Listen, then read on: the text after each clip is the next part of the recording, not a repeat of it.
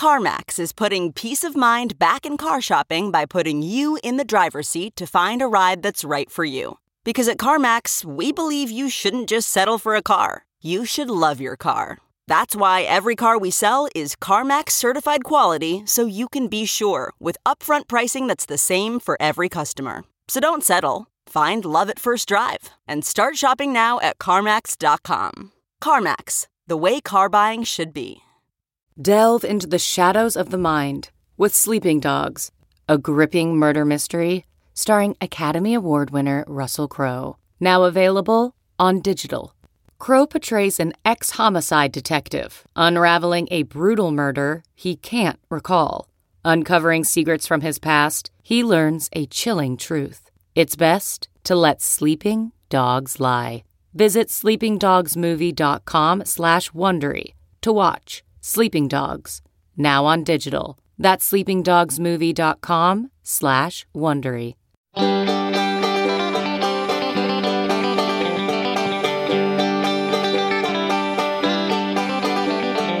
Welcome to the Caixin-Sinica Business Brief, brought to you by SUP China. Each week, we bring you a roundup from the world of business in China from Caixin, China's authority on business and financial news, as well as interviews with Caixin Global reporters and editors.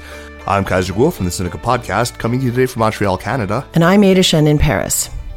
First, the news. Beijing reported the lowest levels of air pollution in the first half of this year since the city started recording related data 35 years ago, reflecting years-long efforts to combat air pollution. The city's average concentrations of PM 2.5, super tiny particles that can easily be inhaled, dropped by 13% from last year and hit the lowest level recorded in more than 3 decades, according to data from the Beijing Municipal Ecological Environment Bureau. Concentrations of other pollutants, including PM10, sulfur dioxide, and nitrogen dioxide, also dropped to record lows. Air quality reached the required standard for 113 days in Beijing, or 62% of the January to June period, according to the Bureau. Google has removed around 60 apps developed by the Shanghai-based US-listed software firm Qtech from its Play Store and banned the company from its advertising platform, Google AdMob, for allegedly engaging in malicious ad practices. Qtech, whose products include the popular TouchPal Chinese language keyboard and is listed on the New York Stock Exchange, denies the allegations but confirmed last week that its apps have been, quote, temporarily disabled by Google's platforms. It's been a big week for BMW's China unit, after the German car maker announced that it is extending its collaboration with high-precision map producer Navinfo. The company is now teaming up with Chinese internet giant Tencent to use big data to research and develop autonomous driving technologies. Tencent says that the online behemoth will supply BMW with development platforms and tools, ensuring that all data generated and processed during the project meet national safety requirements. Tencent also outlined its high-precision map-making technology for use in autonomous driving. Although multiple foreign outlets reported that the two companies will also jointly set up a computing center in China for autonomous driving, Tencent made no mention of such a project. BMW and Tencent are already collaborating in other fields, such as in-car entertainment. China's e-commerce colossus Alibaba has partnered with Sinopharm, one of the country's major drug companies, to dispense over-the-counter medicines. Customers at Alibaba's Shanghai-based brick-and-mortar retail store known as Hema can now purchase around 120 different medicines through self-service vending machines, allowing them to treat colds, coughs, and other common ailments. The drugs are also available through a smartphone app. The two companies plan to extend the service nationwide. Alibaba and Sinopharm's matchup comes at a time when Chinese healthcare companies are increasingly turning to e-commerce models to satisfy customer demand. Online platform JD.com, for example, is partnering with drugstores in major Chinese cities to offer 24-hour medicine delivery services, while food delivery and lifestyle app Meituan also allows delivery staff to purchase medicines users ordered online from local pharmacies. Vietnam's container throughput surpassed Hong Kong's in the first half of this year, possibly in part due to trade diversion amid the trade war between China and the United States.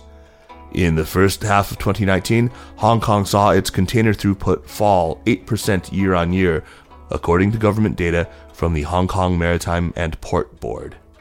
In the same period, Vietnam's rose 3% year-on-year. As tit-for-tat tariff hikes between the US and China increase, so does the cost of importing from each other. However, there is a silver lining. The two countries diverting imports away from each other potentially benefits industries in different economies. They are short, wriggly, and chomping through swaths of China's farmland. Since it was first recorded in the country in January, the fall armyworm moth, an invasive species that has previously decimated crops in Africa and southern Asia, has spread to multiple Chinese provinces and autonomous regions. The moth larvae feed voraciously on a number of crop plants, particularly corn, and then pupate in the soil below. Adult specimens can fly up to 100 kilometers per night, allowing them to spread rapidly. While Chinese farmers are mostly dealing with the invasions by liberally spraying their crops with pesticides, an alternative approach might help the authorities better control the insect spread: high-temperature lamps that attract, trap, and kill them under cover of night.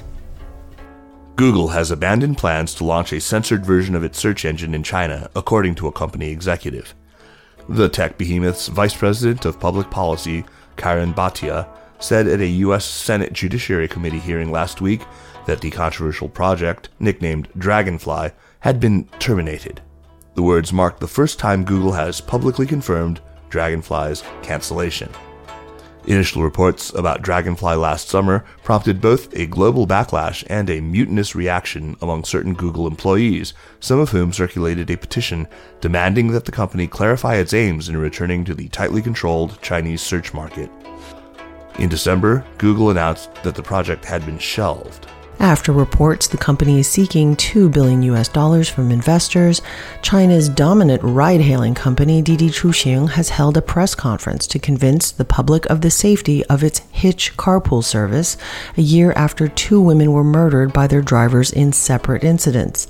During a Thursday media briefing for Hitch, the first of its kind since the service was suspended after the second killing in August, senior Didi executives outlined new safety features. The company, which did not give a timetable for resuming the service, said a future version of Hitch will not allow drivers to select which passengers they want to pick up, and will limit both the area in which drivers operate and the number of ride-hailing requests they can accept each day. The company said any future relaunch would only take place after a test run, but did not give further details.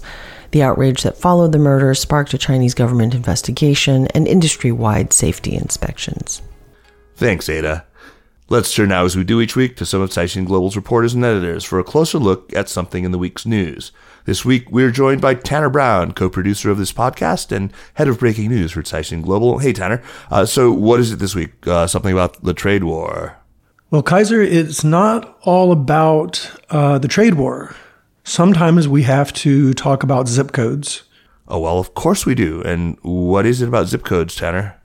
So China is sort of mulling a plan to replace the country's zip codes with unique location data generated by like a mapping technology, a satellite-assisted mapping technology. The idea here is that it would lower delivery costs and speed up the development of automated services, maybe drone services, delivery services.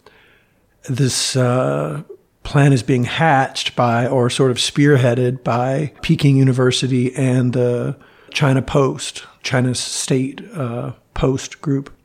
And the way they're phrasing it, which sounds really fancy, is that the country plans, quote, to develop a system that extends existing two-dimensional geospatial technology into the 3D realm. What that means is that what used to be kind of a flat map is now, a 3D system of location and delivery. Similar systems are used in the military and like in aeronautical circles, but this would be the first time they've been used, widespread in China for civilian purposes. That's pretty damn cool. So tell us briefly how the system actually works. It gets a little bit technical, but it basically generates 2 codes for any geographical location. There's a complex code for high precision location and machine calculation. And then there's a simpler code for daily use, maybe just for regular deliveries. And this system is going to be used by all of China's courier services to deliver goods.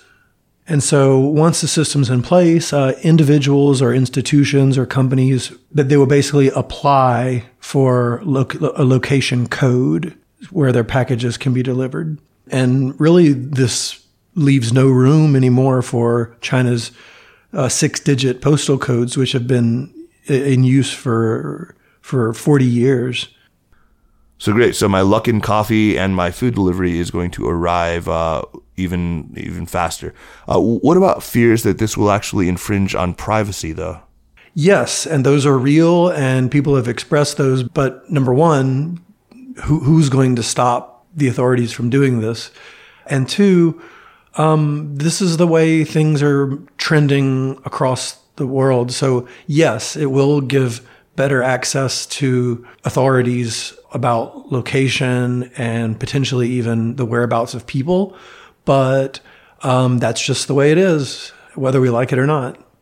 Well, thanks, Tanner, for catching us up on the demise of the zip code. Anytime, Kaiser. I'll talk to you soon. Yep, talk real soon. And that's it for this week. Thanks for listening. The Caixin-Sinica Business Brief is powered by SupChina and is produced by Kaiser Kuo and Tanner Brown, with stories from the staff of Caixin Global. Thanks, of course, to Ada Shen. Special thanks to Li Xin of Caixin Global and to Spring and Autumn and Wu Fei for the music. Be sure to check out all the other shows about contemporary China in the expanding Sinica network. And be sure to follow the news from China every day at SupChina. Subscribe to our newsletter at supchina.com. Take care.